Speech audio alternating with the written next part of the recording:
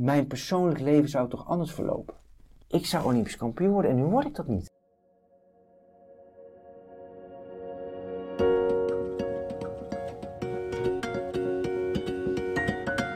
Welcome to the third season of The Normal World, a podcast where former elite athletes share their stories, not so much about their sport careers, but about how they found their way back into normal life.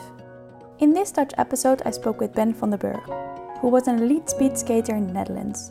We talked about his career, the run-up to becoming second in the 1990 All-Around World Championships, getting injured, and how he experienced life after he quit speed skating. I'm Annelied Bakker and welcome to the normal world of Ben van den Burg.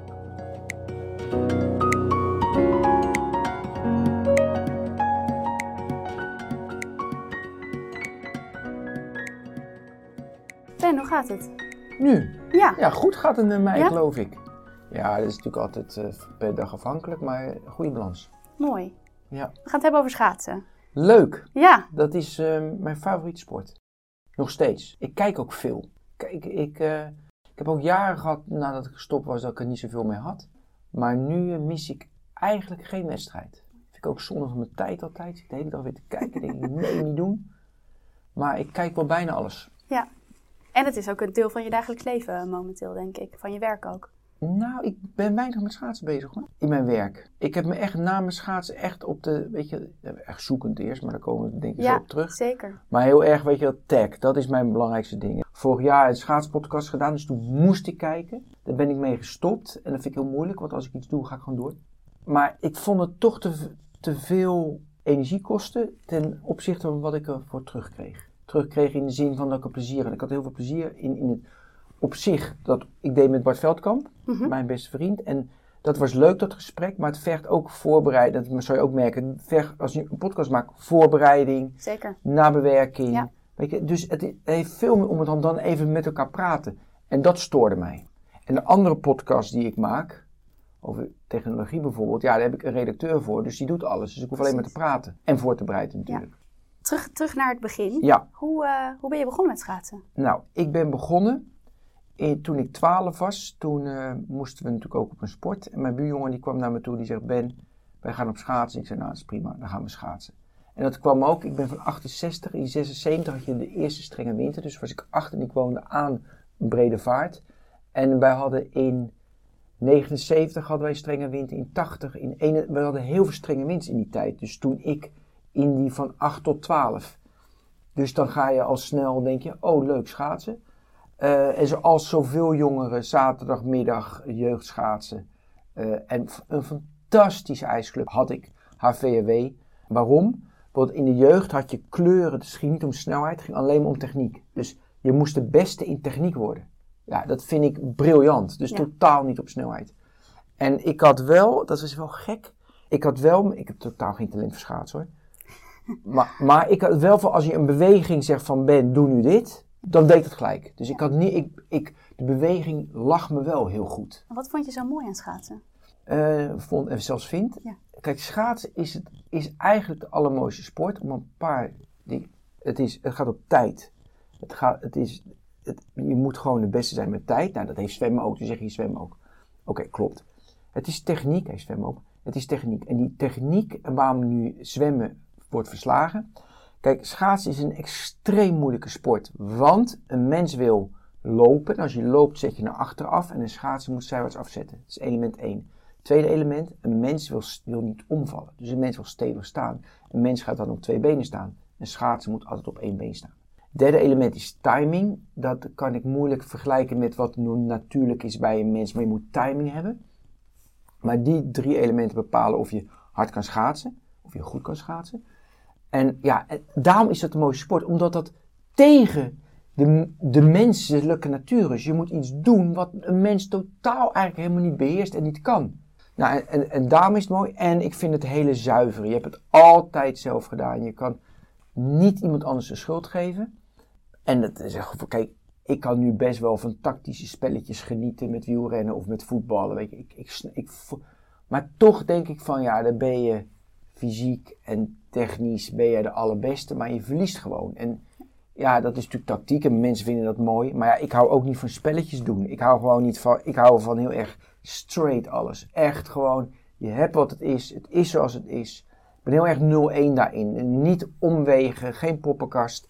Nou, dat past dus ook bij schaatsen. Dus het past ook bij mijn persoonlijkheid ook nog eens een keer. Had je dat als jong kind ook al? Dat je dat zo, die techniek... Ja, ik wilde het heel graag leren. Ik vond het leren van iets, dat vond ik mooi.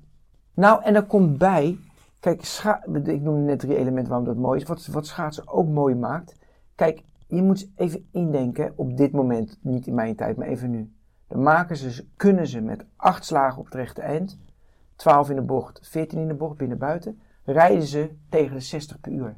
Maar het is ongelooflijk dat je dus 44 keer afzet, met 44 keer je been strekken, maak je dus een snelheid van 60 km per uur. Dat is niet normaal. Dat kan met niets in de wereld. Klopt, ja. Dus het is ook echt een unieke sport. Dat je zo hard gaat. En ik had wel heel snel van wow, wat voor de wind. En weet je, dat je voelt dat je snelheid hebt. Het hangen in de bocht kan ik nu nog steeds van genieten. Dat je een snel bochtje maakt. Die centrifugale krachten die op je benen, die meespelen. Dus dat is met niets te vergelijken. Dus had je dat al jong? Ja. Omdat ik gelijk die elementen al uithaalde. Ja. En hoe begon dat dan? Begon dat dan met 1 keer in de week? Ja, zo begint dat. Ja. Het begint met...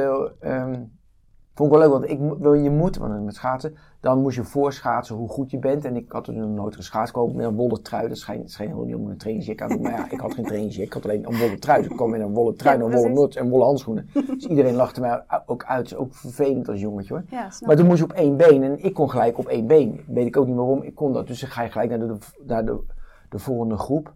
Maar ik had snel door van, ik pakte het vrij makkelijk. En omdat je het makkelijk oppakt... Is het leuk? Is het leuk, want als ik ook kijk weet je rijdt natuurlijk wel, je had technische vaardigheidswedstrijden, die moest je winnen, dat je de beste techniek had. Maar je had ook natuurlijk gewoon clubkampioenschap, dat het wel om snelheid ging. Ja. En als ik ook zie hoe snel ik verbeterde in tijd, dat was ook gigantisch, weet je. Ik zeg nu altijd van iedereen kan schaatskampioen worden, want ja, ik reed in 4 jaar, van helemaal niets kunnen schaatsen naar 2:01. Ja, dat zegt nu niks meer, maar dat was toen hard. Ja. Weet je, dus als je 4 jaar maar traint en je rijdt 2:01, ja, dan is het niet echt een moeilijke sport. Want ja, dat is best wel, dan zit je bij de subtop van de wereld in 4 jaar trainen. Dan zeg je, nou, die sport stelt niets voor.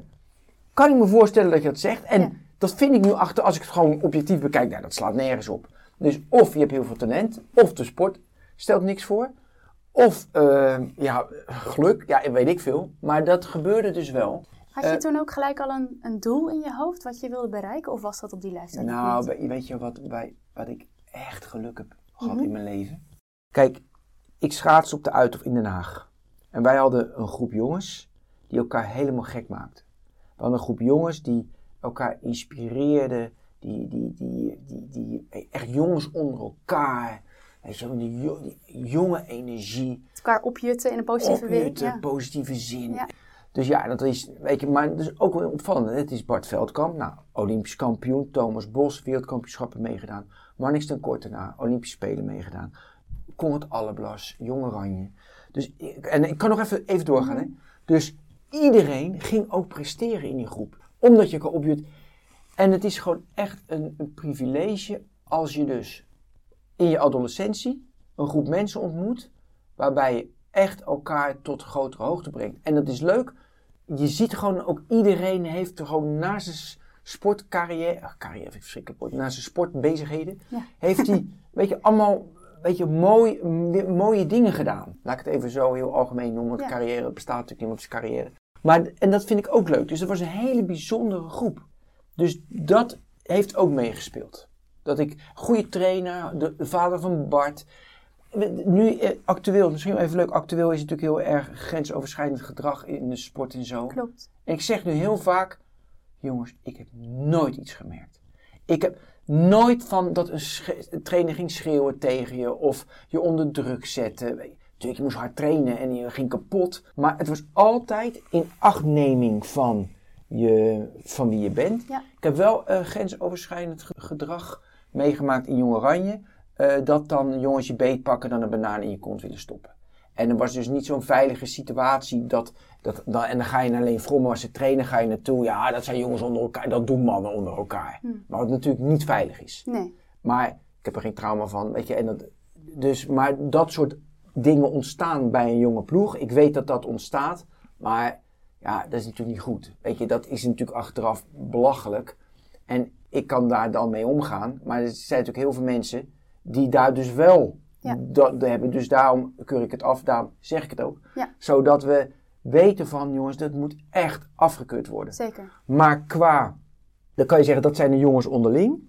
En Leen Fromme deed er niks mee. Dus de KNSB deed er niks mee. Met die melding. Ik meldde dat. Mm-hmm.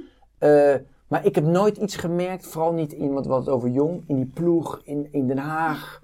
Dat kwam echt vanuit de intrinsieke motivatie. Ja, dat was echt uniek. En ik kan me zo voorstellen, op een gegeven moment wordt dat dan serieuzer. Hoe wordt dat dan tot je dan echt serieus met de sport bezig bent? Dat heeft ook met school in mijn tijd, want nu is het natuurlijk allemaal topsportscholen enzovoort. Ja, hoe was dat toen? Ja, niet. Weet je, dan moet je 's morgens voor schooltijd, na schooltijd. En dan ga je dus school niet meer doen, weet je wel. En dan zeg je van, oké, ik ga nu 2 jaar schaatsen. En als het lukt, als ik in de kernploeg was het toen nog, als ik bij de top ga behoren, dan is het oké. Als ik dat niet behoor, doe ik het niet. Dus dan is gewoon keuze van, ik ga niet meer naar school. En ja, dat deed ik bij school, Open Universiteit heb ik gedaan. HTS-deeltijd heb ik gedaan. Maar dat is allemaal niet serieus. Dan ben je profsporter. Ja. Want ik zat in Jong Oranje en dat kan je nog ernaast doen. Toen kon je nog Jong Oranje ernaast doen. Maar dan moet je echt kiezen na Jong Oranje. Oké, nu ga je fulltime, je wordt profsporter. En wij hadden de vergoeding was zelfs al in de jaren 90 echt niet slecht. Ik denk dat wij nog, misschien ook, nee, dat was gewoon prima. Ja. Nu krijgen zo kon je van leven. Ja, je woonde thuis, je maakte ook niks op en je ouders betaalden alles. En de investering was zoveel geweest, maar ja, dat deden je ouders. Schaatsen is wel een elite sport, het is dure sport. Hè. Dat is wel echt een nadeel, vind ik. Klopt. Nu, als ik kijk naar de jeugd, want ik vind schaatsen zo belangrijk dat het bij je cultuur hoort. Dus iedereen zou moeten kunnen schaatsen in Nederland als je jong bent, vind ik. Want het is onze heritage. Maar het is gewoon allemaal als topsporten. We oefenen veel te duur en skilers en een fiets en schaatsen en contributie. Ja. En het is gewoon, het is een elite sport geworden. Ja. Het is gewoon niet ik kom uit de turnen. Turnen is ook echt heel duur. Ja. Nou ja, dat is toch zonde? Ja, zeker zonde. En als je dan zeg maar in Jong Oranje zit en je hebt die jongens om je heen die ook allemaal willen. Hoe verhoudt zich dat dan? Vormt zich dan een doel van, nou, dat wil ik bereiken? Ja, allemaal, we worden Olympisch kampioen. Ja, dat was toen al? Dat is allemaal duidelijk, wereldkampioen, Olympisch kampioen. En dat had dus iedereen in de ploeg. Maar dat hadden we al in Den Haag voordat we in Jong Oranje zaten. We hadden allemaal van, wij gaan echt de allerbeste worden van de wereld. Wat moet je er dan allemaal voor laten? Ja, daar denk je, dat vind je totaal niet, dat is totaal niet relevant laten. Weet je, je wil vroeg naar bed en je wil goed eten en je wil, je achteraf had je veel beter moeten eten, had je het allemaal veel anders moeten, maar dat is achteraf. Ja. Maar het laten is totaal niet relevant. Heb je dan het idee dat je topsport beoefent? Of is het gewoon je leven op dat moment? Ja, het is je leven. Ja.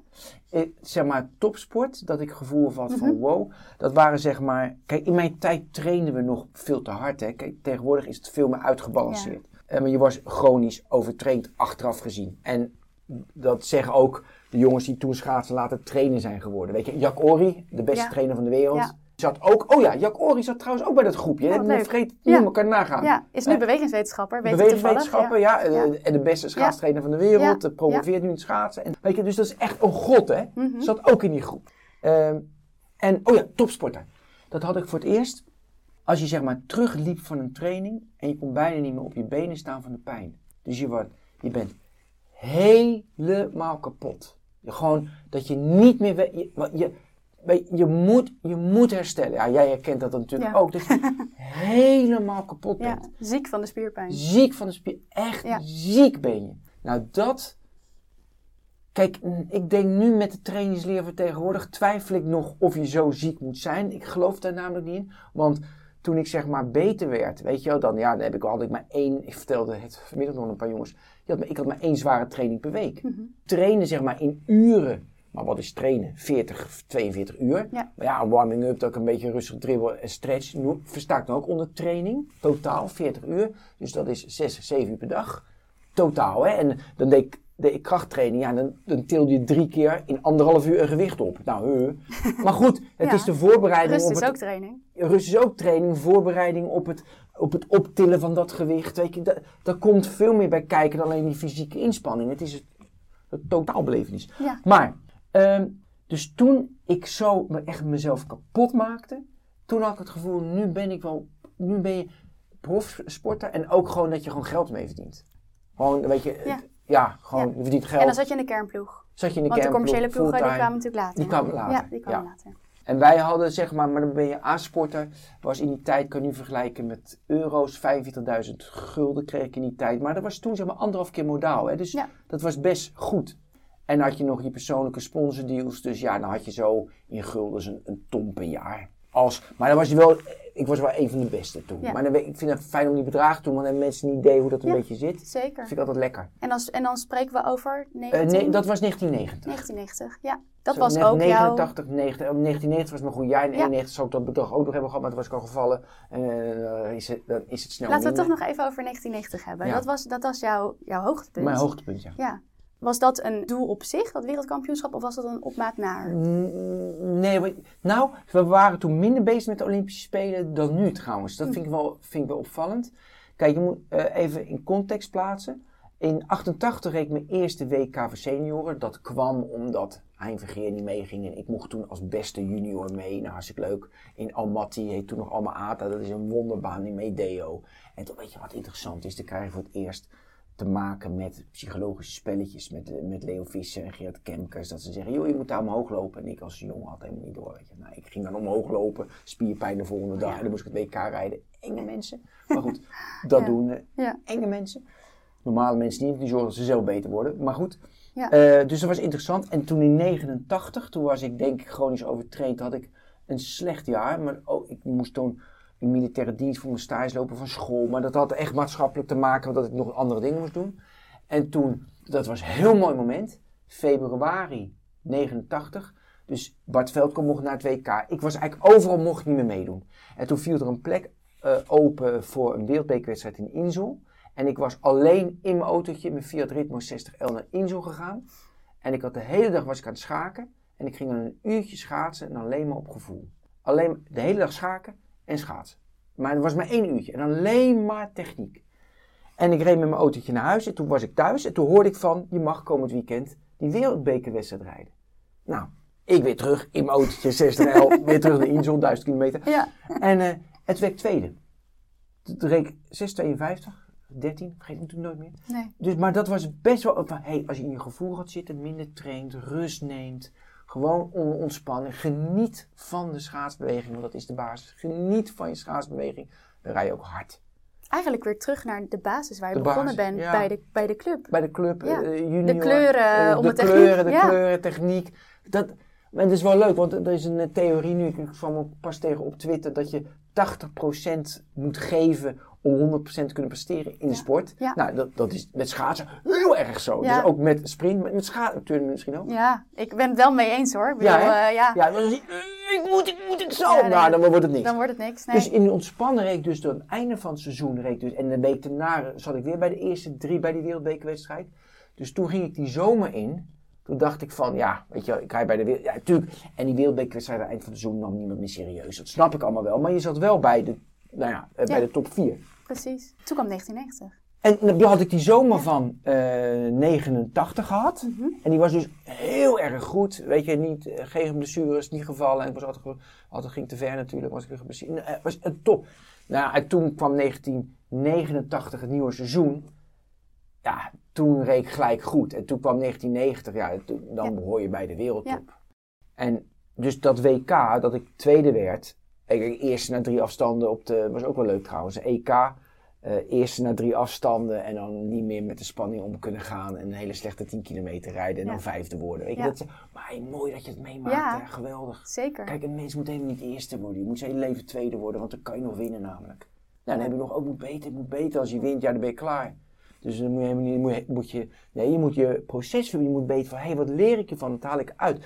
Dus dat ik eerst stond na 3 afstanden en uiteindelijk 5, top. Nou, toen kwam het Nederlands kampioenschap, een paar weken later, die won ik.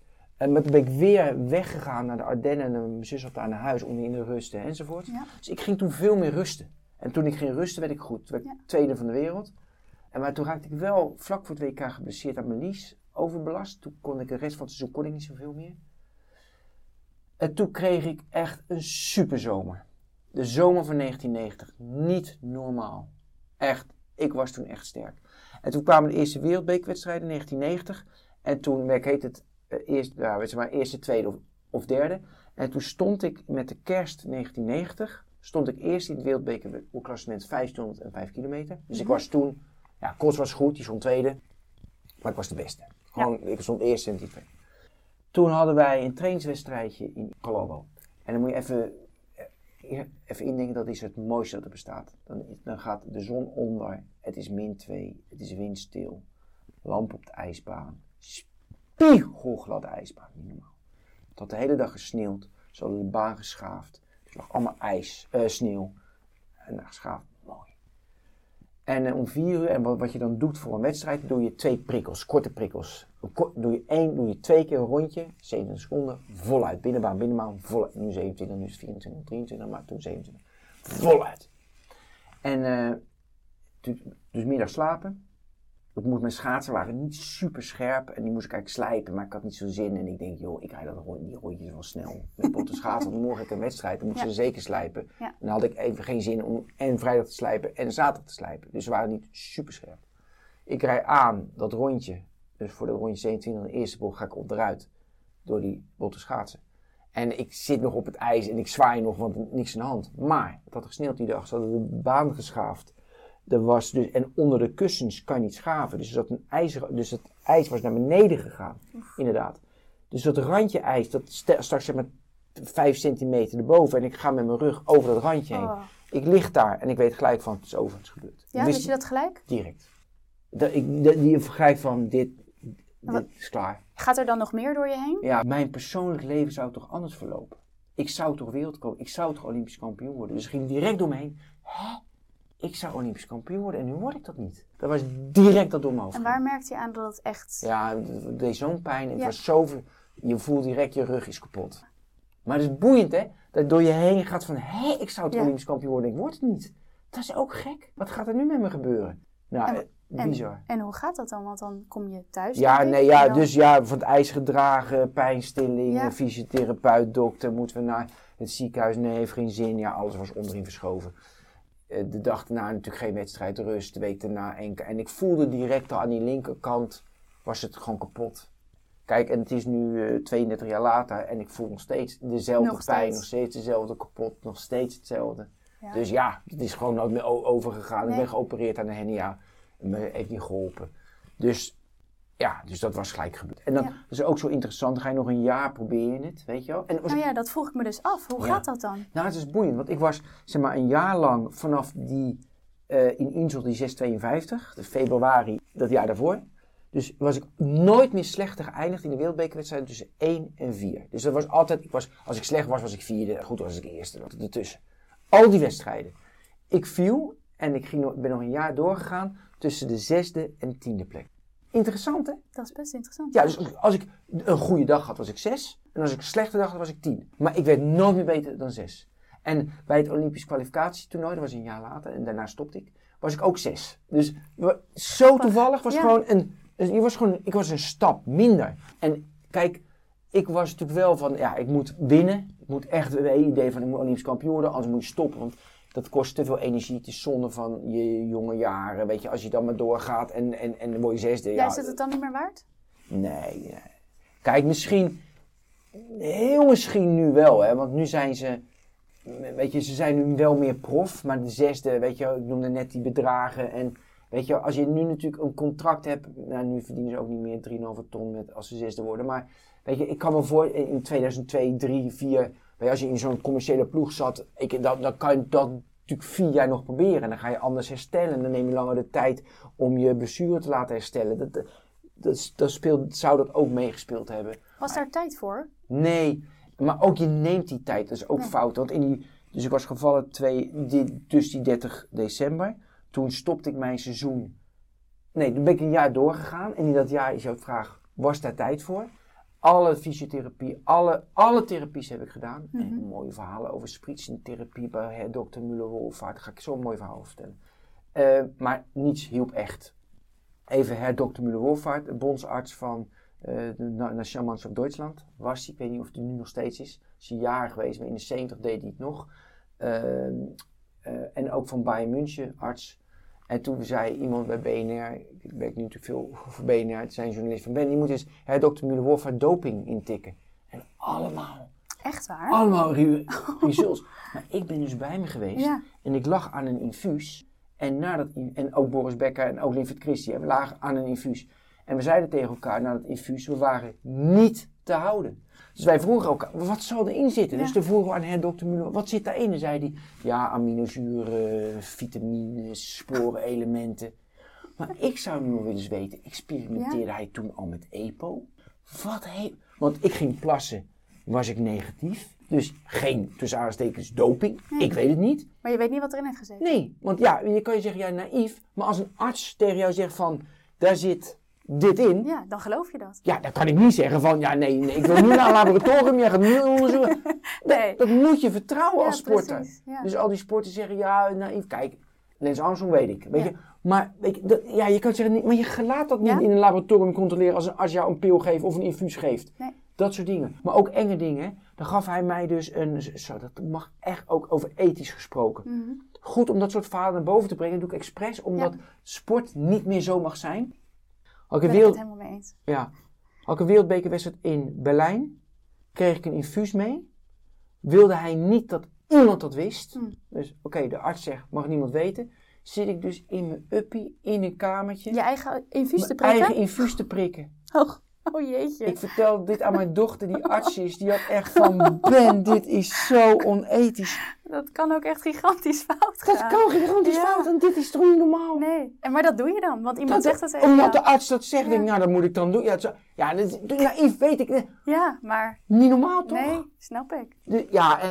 Dus achteraf denk ik, waar ben ik mee... Maar dat voelde wel slecht hoor. Ja.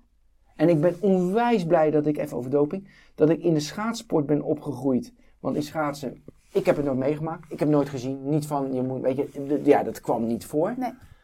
Wel dat er over gesproken werd, maar niet, weet je, het was ver weg. Maar stel je voor dat je wielrenner bent. Daar is het zo normaal in de cultuur.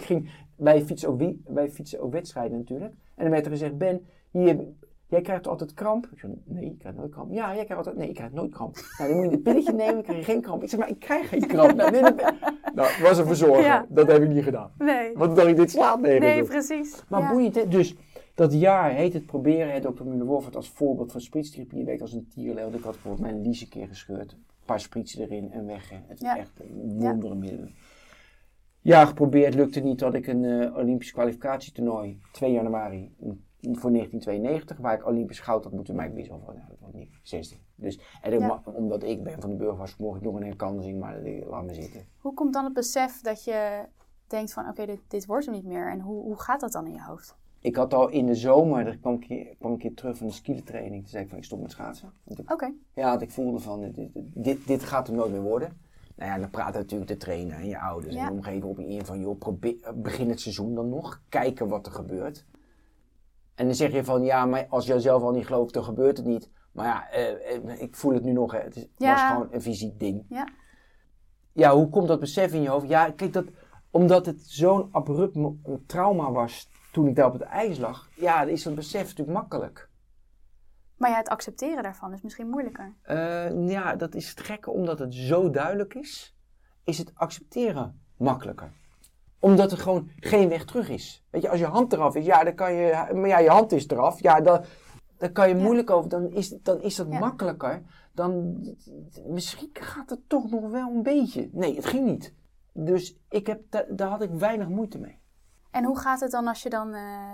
je weet de datum nog exact dat je gestopt bent. Ja. En de dag daarna? 2 januari, dus toen was mijn laatste wedstrijd. Kijk, die dag daarna is natuurlijk makkelijk, want dan, weet je, ik heb heel veel media dingen, dus dan ben je nog de held enzovoort. En ik dacht, ik ga echt ook definitief stoppen, want hij heeft zich niet geplaatst voor Olympische Spelen, dus dan ben je nog gewoon schaatser. Voor mezelf was ik al gestopt. Ja. Maar het kenbaar maken aan de wereld met een persconferentie was dat al in die tijd en zo, dat was 30 april. Zeg ik dat goed? Nee, het was Koninginnedag. Het was eind april. Mm-hmm. En dan heb je gewoon een kort moment, NOS'je enzovoort. En het teletext, hij is gestopt. Mooi.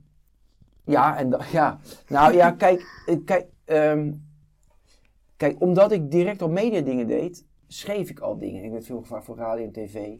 En omdat ik school natuurlijk had laten zitten in mijn leven, dacht ik van, mijn algemene ontwikkeling of mijn onderwijs, niks. Ja, ik had MAVO en toen had ik MTS nog net gehaald. HTS eerste jaar, maar daar was in deeltijd ook niks aan gedaan.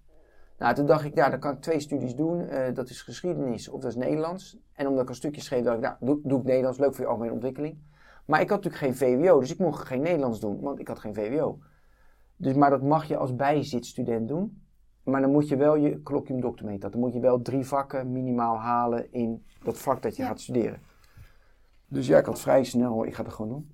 Dus ik heb het eerste jaar, ben ik gelijk in september met Nederlands begonnen. En als freelance journalist werk je dan ook. En ook mijn VWO 3 vak op de moeder. VWO ging ik s'avonds netjes naar Hilversum. Op moeder VWO moest ik Engels, geschiedenis en Nederlands had ik vrijstelling omdat ik Nederlands studeerde. Dus ik hoefde maar 2 vakken te doen. Nou, dus in dat jaar, en ik snap het nou nog steeds niet. Dus met mijn MAVO haalde ik gewoon gelijk het eerste jaar mijn propenduis Nederlands. En ik haalde dus de vakken Engels en geschiedenis VWO. Maar het is denk ik de topsportmentaliteit dat je gewoon, dat denk ik ook, dat moet je gewoon doen. En dat doe je en klaar. Heel pragmatisch. Heel pragmatisch. Ja. Als je nu achteraf denkt, hoe kan dit? Dus ja, eigenlijk ging dat vrij. En omdat ik natuurlijk al werkte als journalist, voor het AD schreef ik. En ik maakte radioprogramma's. Ik werd gevraagd voor reisprogramma's, televisie. Dus dat was een vrij makkelijke overgang. Geen zwart gat of... Jawel, zwart gat niet. Ik ben wel natuurlijk gewoon naar een psycholoog gegaan, weet je wat. Nee, je zegt natuurlijk, maar niet, dat is wel een stap die je dan zet. Oh, dat vind ik helemaal niet. Nee? Dat moet standaard iedereen doen. Ja, mee eens, maar... Ja, nee, dan leer je jezelf kennen, je patronen kennen, je valkuilen kennen. Ja. En dan weet je waarom je doet wat je doet. Werd dat door NRC-NSF of het KNSB aangeboden? Nee, van de NRC-NSF kreeg ik om mijn maatschappelijke carrière een boost te geven, 375 gulden. Kijk, en daar komen we mee door. Precies. Dat vind ik zo grappig, dit soort dingen. Ik verwijt ze niks. Die moet die sporters, die moeten gewoon door. Maar het is natuurlijk wel heel grappig.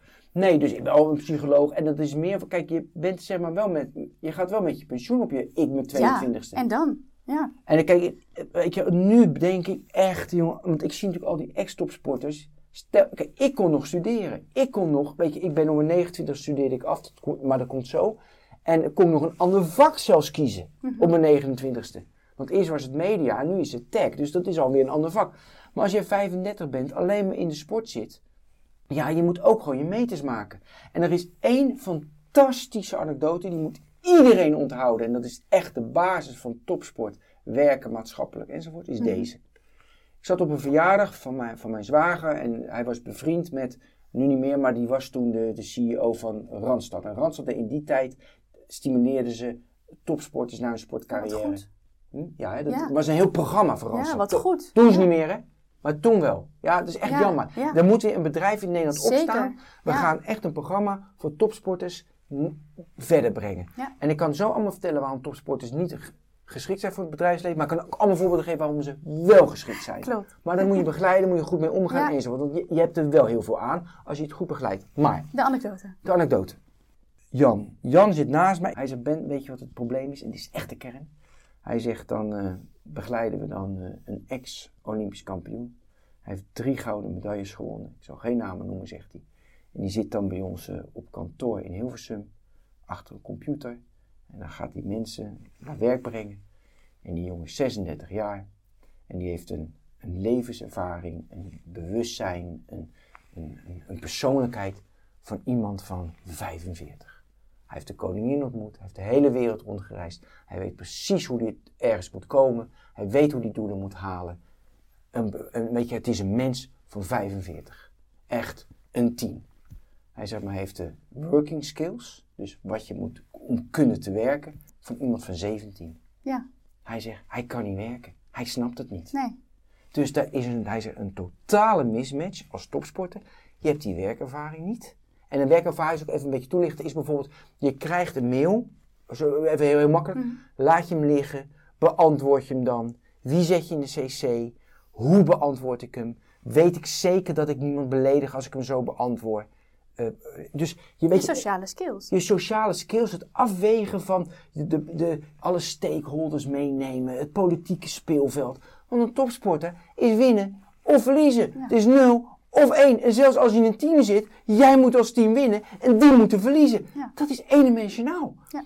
En het bedrijfsleven, de wereld, is niet eendimensionaal. Dat is een complex van een organisch systeem, wat iedereen denkt dat ze het doorhebben. Maar wij hebben het leven, dat proberen we iedere dag grip, tussen aanhalingstekens, op te krijgen. Precies. En een topsporter, daar zit een mismatch in als je dus te lang doorgaat met topsport. Ik denk dat je dat heel goed zegt. En ik denk dat dat ook heel goed verwoordt hoe ik de wereld niet begrepen heb toen ik als 13-jarig meisje van topsport naar het normale leven ging. Dus ik vind dat wel een hele mooie anekdote. Ja. Dus wat je moet doen, en als het dus dat bedrijf van de roep nu op van begeleid topsporters, je moet ze de stakeholder management, politiek, nuances. Kijk, ik zeg altijd van, als topsporter, je hebt echt een voordeel, doelen bereiken, een mooie discipline, zeker. Allemaal hartstikke goed. Eén ding moet je echt afleren. Met sport is het dood of leven. Ja. Het is alles of niks. Die ander moet kapot. En je moet ook voelen dat je die ander kapot kan maken. Ik kan, als het echt om gaat, iemand doodmaken. Maar dat is heel eng. Dat is een eigenschap die je niet wil. Nee. Die is in de oorlog fijn, die is in een topsportsituatie fijn. Maar in een maatschappij zoals wij leven, moet je dat niet hebben. Nee. Want dan krijg je de Matthijs van Nieuwkerk die iemand kapot scheldt. Snap je? Dat is ongewenst. Dus je moet een topsporter heel goed die nuance leren. Al heel vroeg en heel jong. Nou, daarvoor ga je ook naar een psycholoog. Wie heeft, naast de psycholoog, of wat heeft jou daarbij geholpen? Ja, ik heb ook een vrouw. En die ontmoette ik, mijn huidige vrouw, die ontmoette ik direct nadat ik stopte met schaatsen. En zij heeft echt een paar goede tips die iedereen, ik hou niet van tips, maar ik zal ze toch even geven, die iedereen tot zich moet nemen. Kijk, even schaatsanalogie, kijken naar groeiend gras, kijk naar 10 kilometer is saai. Voor mij is een 10 kilometer echt, je weet niet hoe fascinerend dat is. Want ik zie een versnelling in een bocht. Ik zie de techniek als hij zijn hoofd laat hangen. Ik zie 1/100ste sneller of minder snel. Verschil tussen, binnen, buiten. Voor mij, ik kan er uren naar kijken. Waarom? Ik weet veel van schaatsen. Ja. Niet zoveel als anderen, maar ik weet er iets van. Kijken naar groeiend gras is echt vervelend. Dus mijn vrouw zei van, Ben, als je alles weet van groeiend gras, luchtvochtigheid, grassoorten, temperatuur, wind. Als je er alles van weet, is kijken naar groeiend gras het allermooiste wat er is. Dus ze zegt, alles wat je bent is schaatsen. Sta je mee op, dan ga je mee naar bed, dat vind je het allermooiste. Nu moet je, want je kan niet meer schaatsen, iets anders doen. Is dan ook deel van je dus het verdiepen. Ja. Dus ze zegt, kies gewoon iets. Maakt niet uit wat.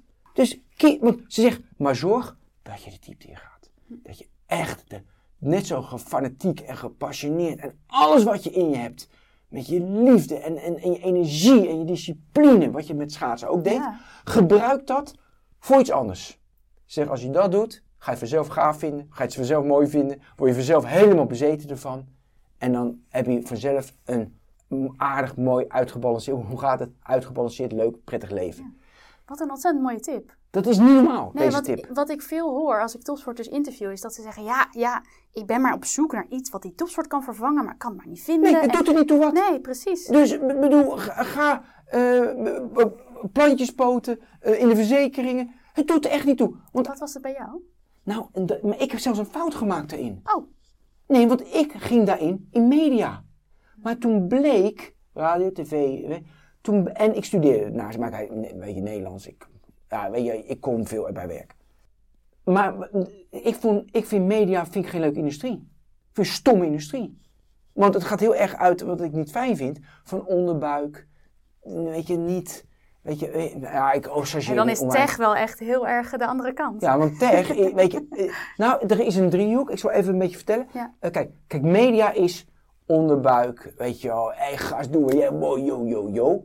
Dan heb je telecom, want daarom ging ik naar telecom. In telecom is het Excel doorrekenen, is financials, cijfers. Mm-hmm. Van hoeveel ARPU, average revenue per user kan je hebben per maand. En dat reken je door, dan hebben we een netwerk, dus iedereen connected, dat is dat. En tech is heel veel bezieling, innovatie, nieuwe dingen, maar ook die cijfers van telecom. Ja. Nou, en die combi, dus alleen maar media, vind ik heel vervelend. Ik heb 6 jaar bij Vodafone gewerkt. Want dat was ook een goede tip, die komt zo. Ook van mijn vrouw. En telecom is iets te veel cijfers, dus tech waar ik nu in zit, komt eigenlijk alles samen. Dus daarom heb ik dus na telecom, ben ik zelfs, dat was het ook niet helemaal. En nu tech is het wel. Dus ik kon zelfs, wel allemaal in het verlengde, maar ik ben zelfs nog geswitcht van industrie, van media naar telecom, en tech is natuurlijk expres breed. Ja. Ik wilde die andere fantastische tip noemen. Ja. Dus ik studeerde in 97 af, toen ging ik alleen maar media doen. Na 2 jaar kwam ik achter, is mijn wereld niet, heb ik je net verteld. Toen zei mijn vrouw, ja maar weet je wat het is? Jij bent natuurlijk nog steeds het mannetje. Je werkt voor jezelf, weet je kan doen wat je wil. Als topsporter, je tas wordt gedragen, je eten wordt voor je klaargemaakt, hotels, alles is geregeld. Dus je hebt je hele leven alleen maar dat alle mensen voor jou kruipen niet, maar ze doen wat jij wil. Ja. Slecht voor je persoonlijke ontwikkeling, moet je niet hebben. Jij moet dus een paar jaar gewoon een personeelsnummer hebben, 9 uur 's morgens moeten zijn, gewoon een taak uitvoeren, onderdanig, gewoon een baas hebben en je mag pas 6 uur weg en dan ga je keurig doen en dan ga je gewoon een paar jaar van 9 tot 6 ga je gewoon werknemer zijn. Hoe beviel dat? Ja, kijk, ik had gewoon geluk met Vodafone met een fantastische manager, Harry Odehoven. Kijk, en dat is gewoon geluk. Hè. Ieder mens heeft sponsors nodig. Zo'n goede trainer heb je nodig. Je hebt in het bedrijfsleven een goede sponsor nodig. Ja. Ik had gewoon een fantastische man die anders denkt, die verder reikt, die durft. Dus ik kon binnen dat kader, gaf hij heel veel ruimte voor gekte. Dus ik mocht na 1,5 jaar naar Vodafone in Japan, weet je. Ik had een toptijd. Ik ben de eerste, mocht ik meemaken, video op de mobiel, mocht ik dat regelen. En, heel gaaf. Ja, dus dat was echt een toptijd. Komt dat dan ook omdat je door de topsport toch bepaalde karaktereigenschappen hebt die dan toch eruit springen? Dat je er toch meer geeft of zo? Nou, wat ik wel merkte, weet ik niet hoor. Nee, ik denk het niet. Wat ik namelijk wel merkte, ik zei net van de working skills van die jonge 18-jarige in die. Ik merkte direct, want ik was toen, was ik 32. Ik merkte direct, kijk, ik had een fantastische sponsor, ik verteld, maar ik merkte wel dat ik gewoon working skills miste, heel erg. Ja. Want zeg maar, jongens die dan gewoon bedrijfskunde hebben gestudeerd en daarna een MBA doen, die zijn die high potentials van 30, weet je, weet je. Ja, die blazen je natuurlijk volledig in het bedrijfsleven, dat is natuurlijk heel veel politiek ook. Ja. Die blazen je helemaal weg. Je komt echt niet in de buurt van het talent dat zij hebben. Dus, zeg maar, echt doorgroeien in corporate, dat moet je ook niet willen hoor. Maar in corporate, weet je, dat was ook helemaal niet die skills mis ik. Want ik ben veel te, weet je, daar ben ik niet consciëntieus genoeg voor, niet politiek genoeg voor. En die skills mis ik gewoon, dus daar kom je ook achter, nou is mooi. Kijk, maar die eigenschappen die ik noemde van discipline, focus moeten kiezen op het juiste moment. Moet wel altijd ook blijven zijn, maar op het juiste moment moet je even dingen afmaken. Ergens gek van zijn. Kijk, dat helpt je natuurlijk in je hele leven. Dat maakt het leven makkelijker. Ja. Dus dat gebruikte ik wel. Maar telecom, wat ik net vertelde in die driehoek, was wel voor mij iets te weinig. Het is iets te veel cijfers, te weinig creativiteit en te weinig openstaan voor iets en dat hele corporate is ook de politiek voor mij, dat zei ik al. En dus daarom was ik blij dat ik daarna, weet je, meer gewoon bij een klein MKB-bedrijf, weet je, waarbij je veel meer zeggenschap hebt over de richting van het bedrijf waar je naartoe gaat. En met Triple heb ik dat dus gevonden. Dan zit ik nu al heel lang en dan blijf ik ook, want dat, weet je, met Triple maken wij digitale platformen en dat onderhouden we en dat optimaliseren we. Ja, en dan ben ik commercieel directeur, dus ja, ik ben verantwoordelijk voor de omzet. En we zijn nu met 450 man, dus dat is groot en dat is verantwoordelijkheden, maar daar groei je ook in. Want toen ik begon waren we met 30, dus je groeit in die verantwoordelijkheden. Want als ik dat in 1 keer had gehad, had ik dat natuurlijk helemaal niet gekund. Nee. Want ik ben ook een individuele sporter die gewoon wil gaan. Ja. Dus ik heb nu natuurlijk nog steeds met mensen dat ze denken van, wat ben jij voor autist? Maar in de techniek is het mooi, want daar werken veel autisten. Dus dat past ook beter. 1 en 0. Ik bedoel, nee, maar het is echt een voordeel. Want zeg maar, in media werkt natuurlijk niet autisten. Dat is een menselijk vak. Maar ik mag met heel veel autisten werken. En die zijn briljant. Aha. En ik heb natuurlijk ook in dat spectrum door... Ja, ik kom sociaal over. Maar ik kan natuurlijk ook bot dwars ergens doorheen gaan. Topsport, en niet aanvoelen van... Oh, nu neem ik niemand meer mee. Weet je wel? Nee, want jij moet vooruit. Want ik moet vooruit. Ja. En hou ik te weinig rekening mee met...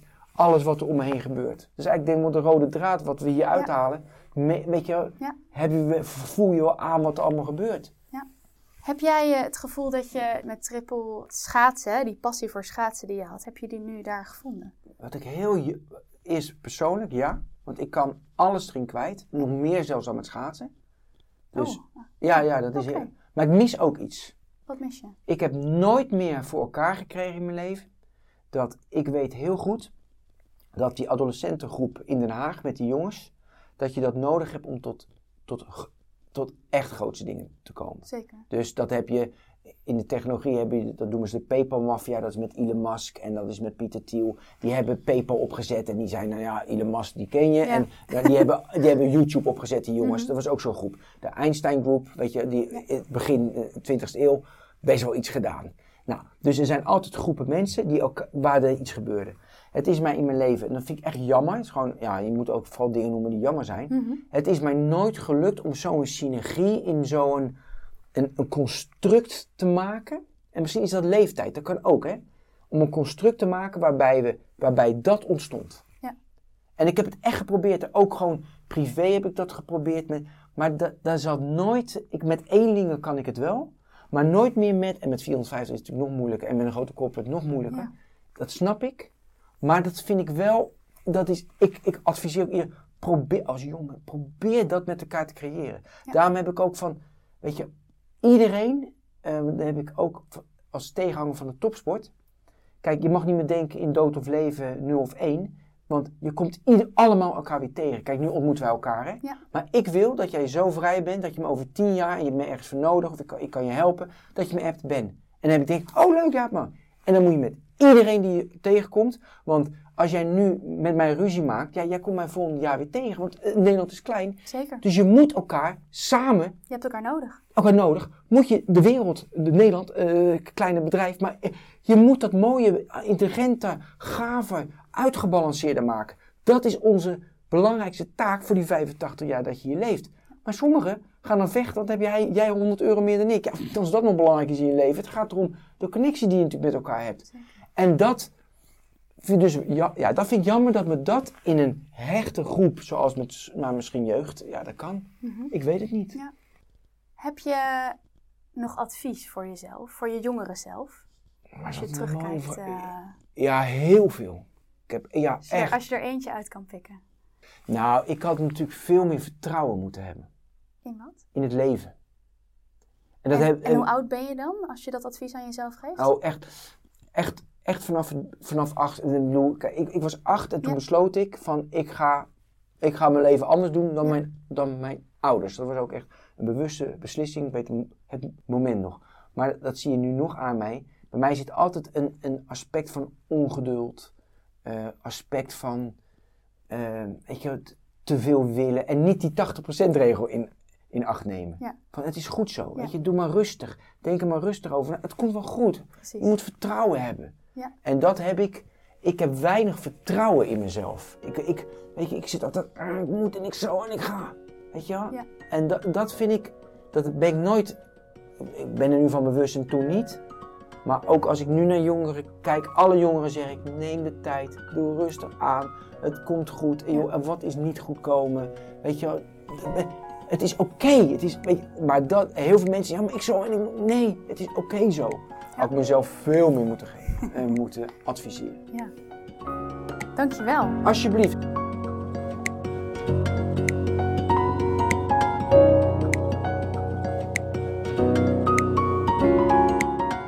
I hope you loved listening to Ben's story as much as I did. Don't forget to check out the show notes for more information about Triple and BNR Nieuwsradio. And also, if you like this podcast, don't forget to leave a review, follow, you know what you need to do. This podcast was hosted, created, edited and produced by Annelied Bakker, and the music is We Are Free by Ixen.